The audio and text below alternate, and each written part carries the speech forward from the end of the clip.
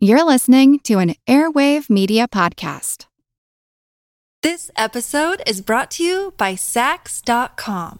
At Sax.com, it's easy to find your new vibe. Dive into the Western trend with gold cowboy boots from Stott, or go full 90s throwback with platforms from Prada. You can shop for everything on your agenda, whether it's a breezy Zimmermann dress for a garden party or a bright Chloe blazer for brunch. Find inspiration for your new vibe every day at Sax.com. Do you find it hard to sleep at night?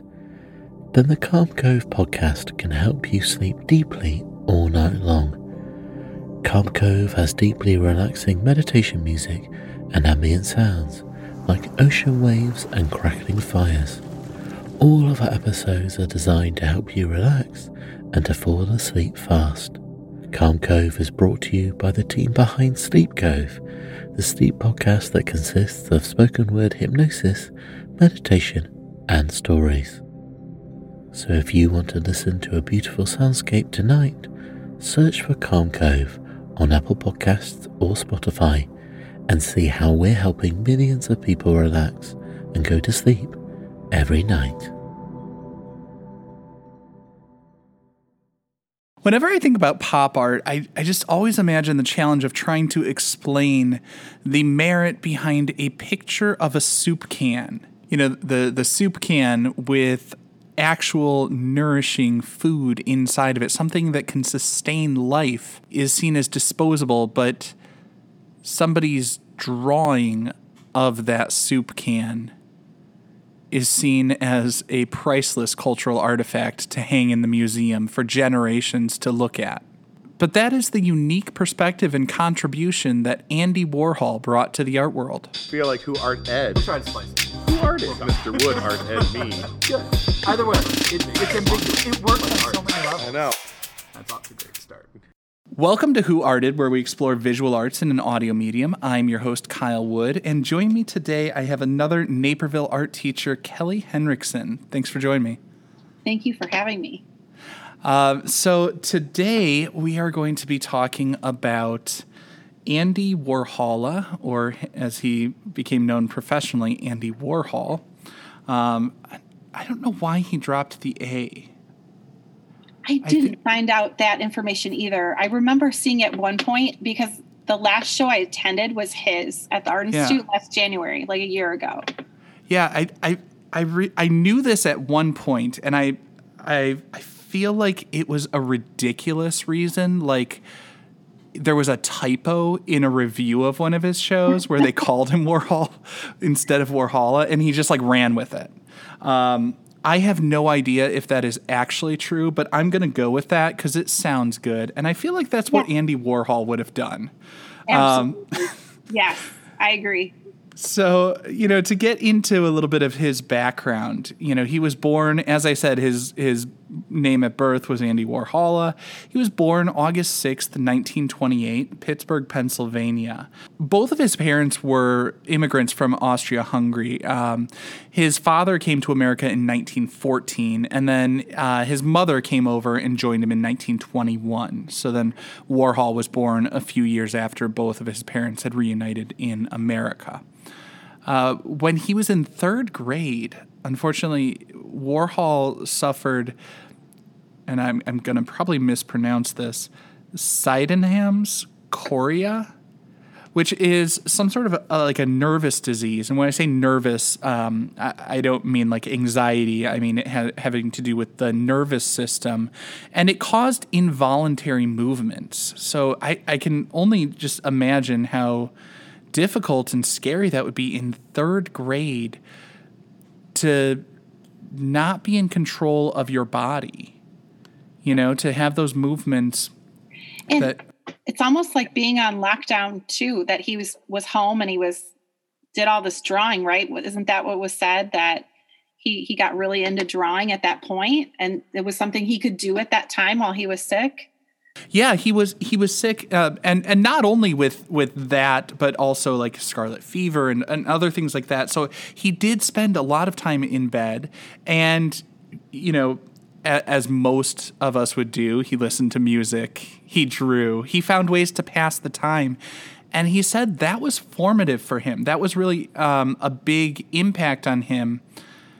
And some people say like it impacted him in making him a bit of a hypochondriac, but it also like impacted his view. Like that's where he developed his love, I think, of pop culture, as he was listening to music and learning to draw. And he was he said he decorated the space around his bed with pictures of movie stars and stuff like that. And that's what he was drawing, and that's what he was into. And I felt like I have been fortunate that I have always had very good health, but I felt such a connection to like, that's how I learned to draw, by drawing, the things from pop culture, the cartoon characters and stuff, video game characters that I loved, that I enjoyed as a child. And so I found that to be a really relatable bit of his biography. But also just, like I said, a difficult situation that he made the best of. And so then, he continued. He did recover. He was in better health down the line. He wasn't stuck in his bed for his entire life. But, after high school, he had to think about what he wanted to do. And he always knew he wanted to be in the arts. I guess initially he had planned to go into art education. He wanted to become an art teacher. But he ended up going to the Carnegie Institute of Technology, which is now Carnegie Mellon University, and he earned his BFA in 1949, the Bachelor's of Fine Arts degree, and he was studying like commercial art. He then went on to New York later that year, where he started his work doing magazine illustrations and advertisements. His first commission was actually to draw shoes for Glamour magazine. And I guess he made quite the impression on people because, like, critics were saying, like, nobody could draw shoes like Andy, Right. Yeah. I've never been overly fond of his shoe pieces, but, like... Oh, really? Yeah. So I, when I went to that exhibit of his, they had walls of drawings of shoes and then the shoes in gold and detail that he made later on. And they were all so incredible to see all together. I guess maybe the impact was because they were together. And it was a giant wall of all of these shoes. And I'd never seen all of them before. I think maybe I saw 3. And so here it was like, there were hundreds of shoes. And I thought, wow, he really drew a lot. I mean, and did it well. I mean, I don't know if I could wear any of his shoes. I think they're for smaller footed people or size feet. I don't know. But anyway. Well, yeah, I mean, like... I guess I should clarify. I'm not saying like anything wrong with the way he drew shoes. It's just like It never really struck me as anything. Like I always looked at them as like, well, it's competently drawn. I'm not going to knock it for his draftsmanship abilities or anything. It's just like it didn't catch my eye. Like the color schemes they didn't have that flair that like I think of when I think of Andy Warhol, because his later stuff was so much more vivid. You're right. They're very black and white. They're not fancy like all of the other pop art that he's well known for sure. Yeah, they're very traditional. Now, getting away from the shoes a little bit, he did that as his first commission, and like I said, like 1949. And this is something that I had always been a little bit wrong in my timeline, because by the 1950s, he was starting to exhibit in galleries. I always thought he had worked for a longer period in the like magazine and illustration and advertisement world. But really, like within the first decade outside of college, he was exhibiting in galleries as a fine artist. And it seems like he did pretty well pretty quickly. One thing I found really interesting, though, is like, by the 1960s, he established his studio, The Factory. And he was always drawn to these methods that like a number of my students might refer to as cheating. Like he would trace stuff. He was doing the photo transfers and everything like that. He was all about efficiency. Even in naming his studio The Factory, like he talked about how he wanted to be like a machine with his process, which I found really interesting because it is so antithetical, or the opposite of how I imagine the artistic process, because I see art as all about creativity and that human insight. And he was coming from it with this lens of loving mechanization and mass production. And that was his goal. Yeah, very much so. I think you're right about the process. It was like he almost took a little bit of that illustration copy technique and then built upon it and rolled with it. And I don't work that way either. So it's kind of interesting to see it from this, well, I'm going to make so much in such a small time. I don't have to worry about anything. What do you imagine? I have to ask you this, not to cut you off, but what do you imagine his personality was like as you describe his art? Because I saw video footage of him and like David Bowie in this exhibit, and you could tell how Bowie was a little taken back. Like, I don't really want to be videotaped or anything. I just want to hang out, And so this was interesting that he had no problem just saying, hey, no, this is what we're doing. So I just wonder, was he like that in everything? I don't know. I didn't know him. So I never met the man, could not speak to with anything, really grounded in solid fact, but I'm going to feel free to just speculate wildly. And from everything that I have read, he seems like he would be a really irritating person to me. Like if you look at, he looks like he was one box of stuff away from an episode of Hoarders. I mean, when he passed away, it took Sotheby's over a week. I think it was like 9 days just to auction off his stuff. And then they had just shy of 650 boxes of Andy's stuff that they took over to the museum, the Andy Warhol Museum in Pittsburgh.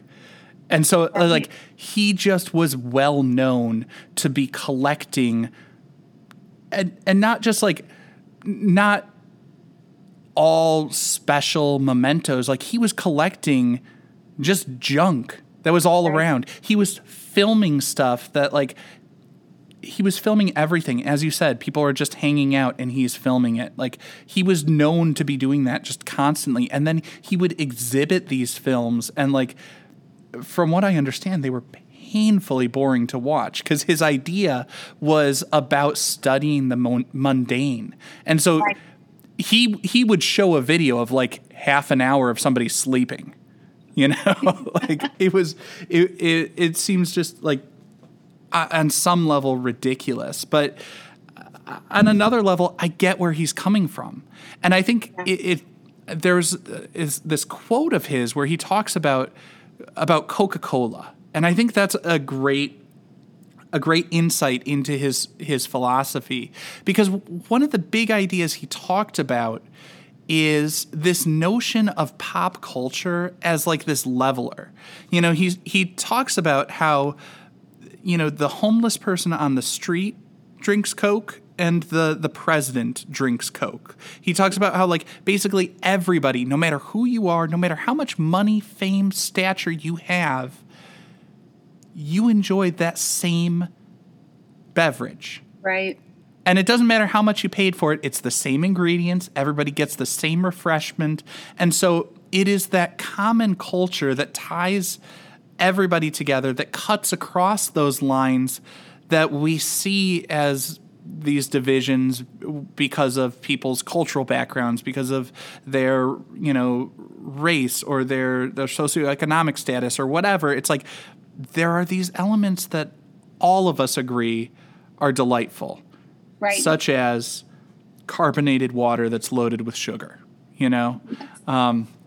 We all enjoy the same garbage. We all have the same guilty pleasures, and they're accessible to everybody.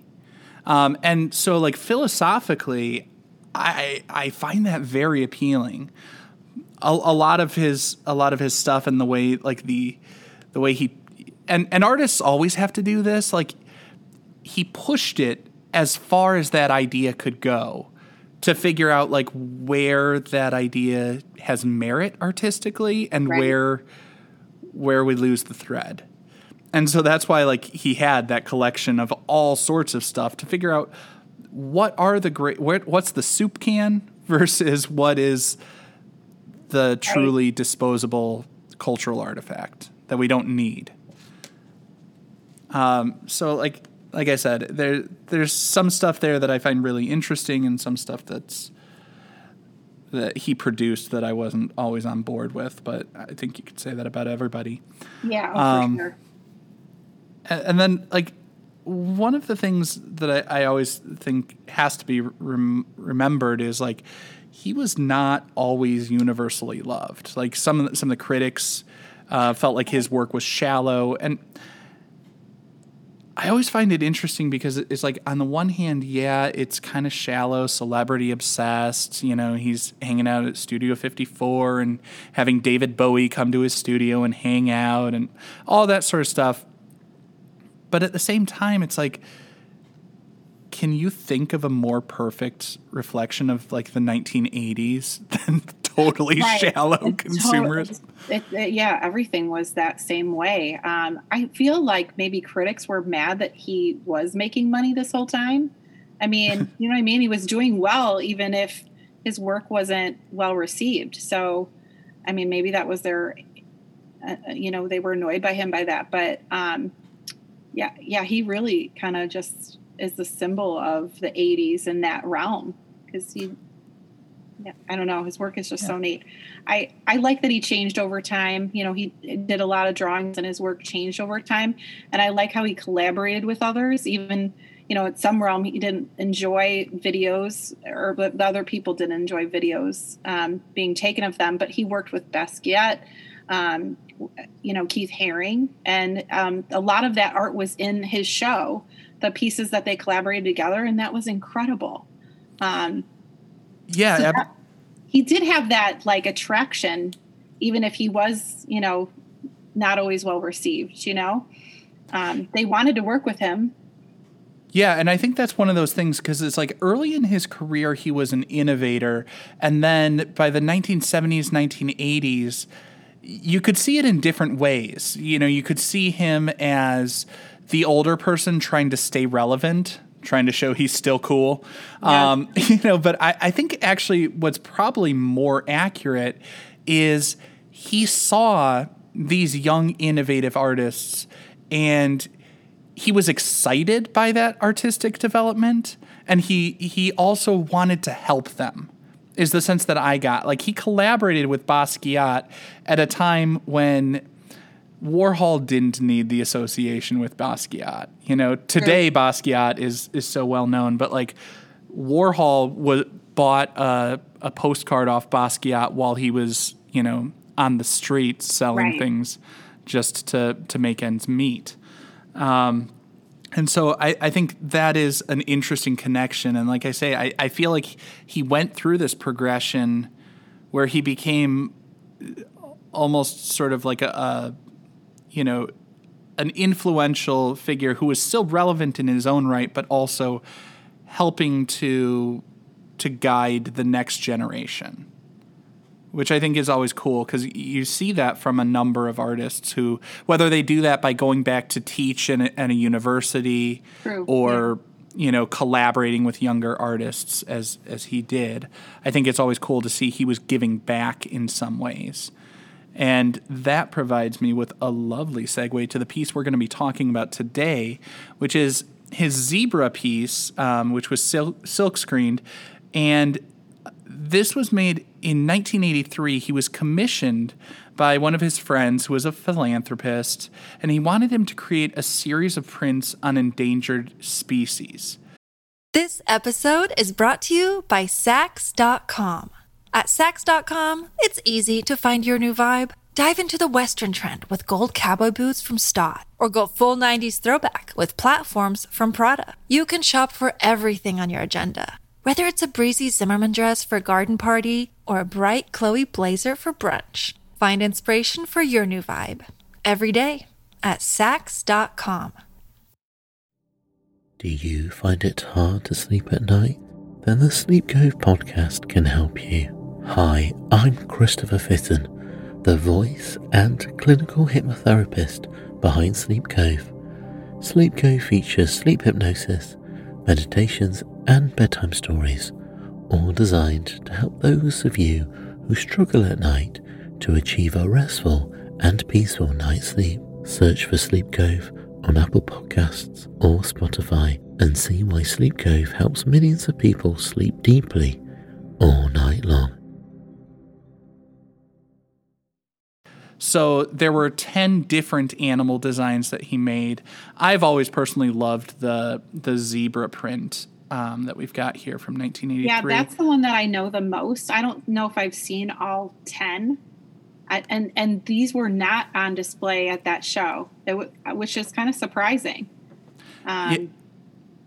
Yeah, I mean they might be in like private collections or something like that, but the zebra one's always caught my eye, and so that's the one I wanted to focus on today, because also it's silk screened and feels very much in line with his style and everything that he's known for, that iconic style. So what's jumping out to you about this piece? I really love the color and how he, just even that turquoise background with the reds and oranges and how it pops, the zebra pops forward. I just love the detail that he included too. The line work is beautiful. I don't know. This one I've seen a lot. I would love to see if the others look similar to this one.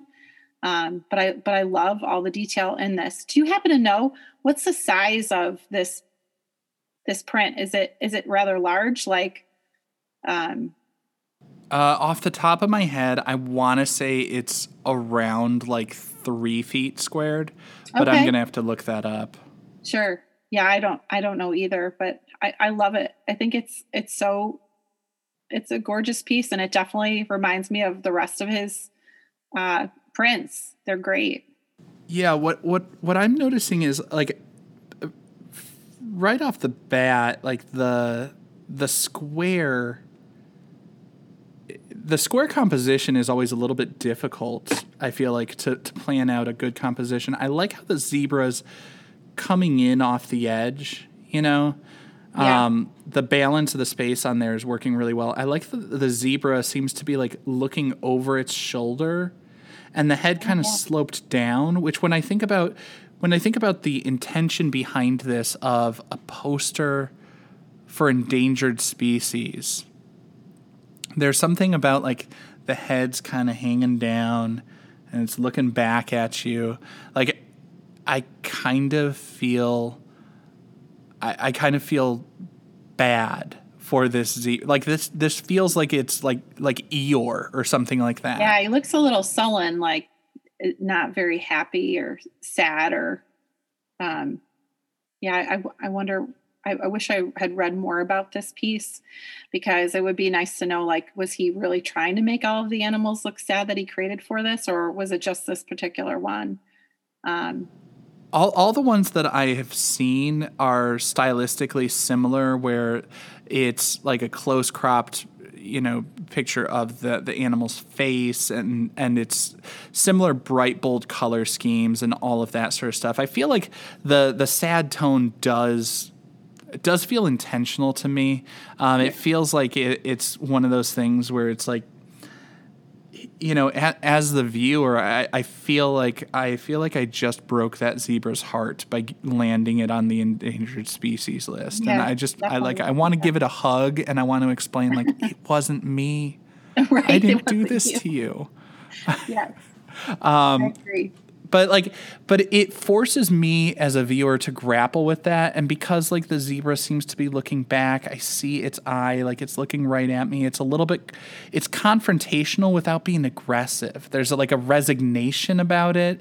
And it's like, it's confronting me in the sense of like just making me deal with its presence. I have to grapple with what its plight is.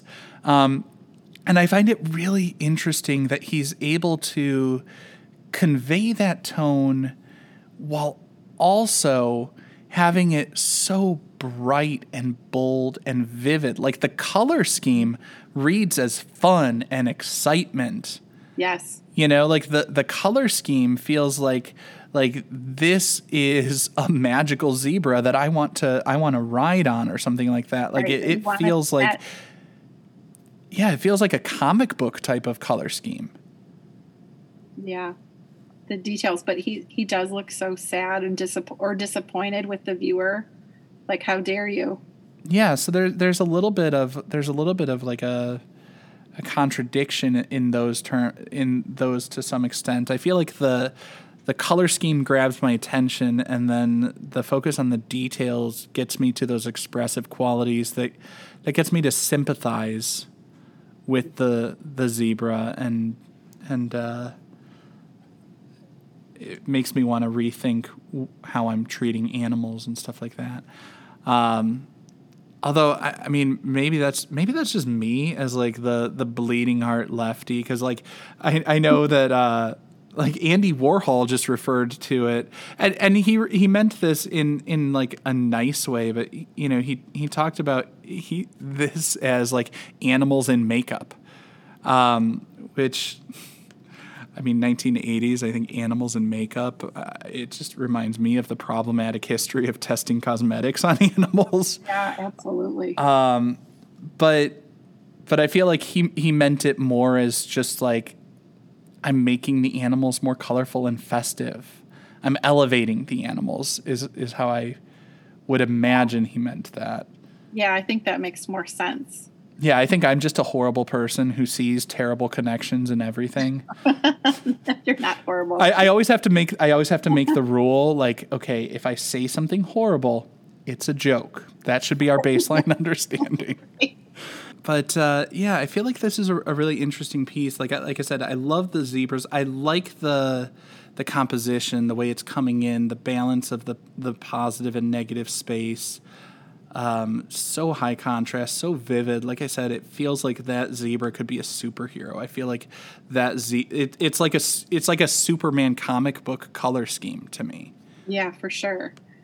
I would love to know that if were these on display, you know, anywhere else, like the person that you know, had him create these, were these part of a zoo, or were they part of other material? Did they use them, what they use them for? Because it would be interesting to know if these animals then did come off the endangered list at that time frame, you know. Yeah, I don't know how effective that was in terms of getting animals off the endangered species list. I think it was more an awareness type of campaign. Like this was a part of a series, and, you know, they were exhibited, they've been sold, you know, so they're in various collections all over the place. And they've been seen in different contexts.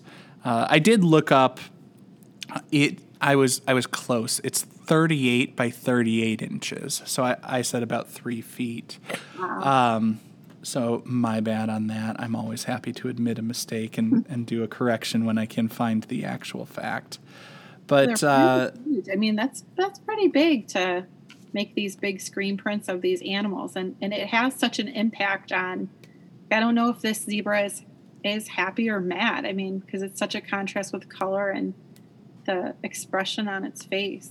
I can't stop looking at it. I have to be honest. No, I think you're right. Like you can't see the expressive, like the mouth and stuff like that. And maybe it's just me. Maybe it just looks sad to me because I know the context of an endangered species, and because I generally look at every interaction through the lens of like, why does this person hate me? And so, like, you know, I just naturally see some sort of disdain, contempt, disappointment in everybody's eyes as they look at me. So maybe this is like the Rorschach just exposing my connections to the subject, but I see it as an interesting balance between what I would see as bright, bold, happy, fun colors and sad subject matter. That gets me, it draws me in and then gets me to think, and I think he's effective in that. Absolutely. Yep. Anything else you want to say about it?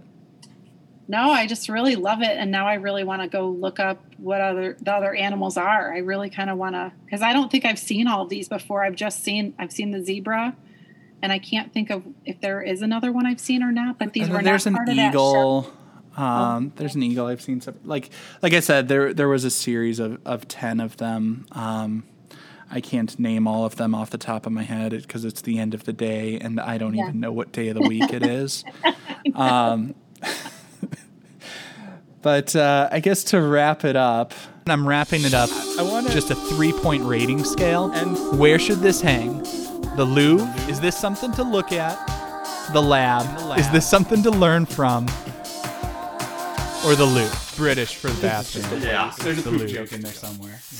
Oh, that's terrible. I would like to see it last longer, whether it's at his museum or, I expect to see this at the Contemporary in Chicago first. And I'm surprised that this wasn't in a private collection that got, or that the Art Institute inherited recently when they built on that extra wing, because they did get some of his pieces, but I haven't seen all of these animal ones. I'd love to see them. Maybe I just like his work a little bit more and would want to see more of it. I expect this to be in somewhere in California though. Like it's got a California kind of vibe in a way. Yeah. But maybe I'm wrong, but I don't know. I would pick the first one. I pick the Louvre, like put it in there for a while and maybe it moves around.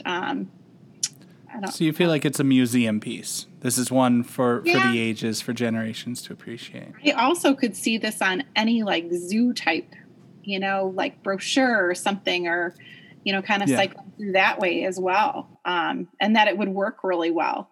But I'm sure it would be a hassle to get those copyright issues, like to be able to use it. I don't know. It's nicely done. I'd like to know more about it, I think is my thing.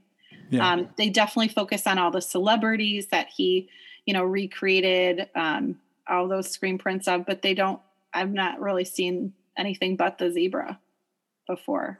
Yeah, it is kind of funny how when you think about like in his body of work, he's best known for all of the stuff that is kind of shallow. And then when he does something that was for a noble cause, trying to create something for awareness of these endangered species and help out with conservation, that's kind of forgettable. Right? Yeah. It's like, he had too many items, so they had to stuff it in the basement and not bring it out or something, right? Well, I mean, it's at least not as well known or not as prominently displayed as some of the other stuff. But you see it as a museum piece, one to enjoy for the ages. I'm actually gonna say the Lou. And the reason I say that is, as much as I find this aesthetically pleasing, I don't want it around forever because I don't want there to be endangered species because I am not a monster. Unlike some people who like to always have to keep awareness campaigns for generations to come, we should always be thinking about those animals that we're mistreating. True. I'm joking, of course. I know. When I say something horrible, it's a joke. Oh, it's so funny. But I generally agree. I think it's a really strong piece, actually. I think of his body of work, I feel like this is hitting a number of boxes. That's why I picked this specific one in terms of like the colors, the aesthetics, a worthwhile cause, and his screen printing methods. It's fantastic. I love the layering, the offset, all of that. I think it is actually a beautiful, stunning piece, and I like that there's a little bit more to it. So thank you so much for taking the time. I really appreciate it. Thank you for having me. This is fun.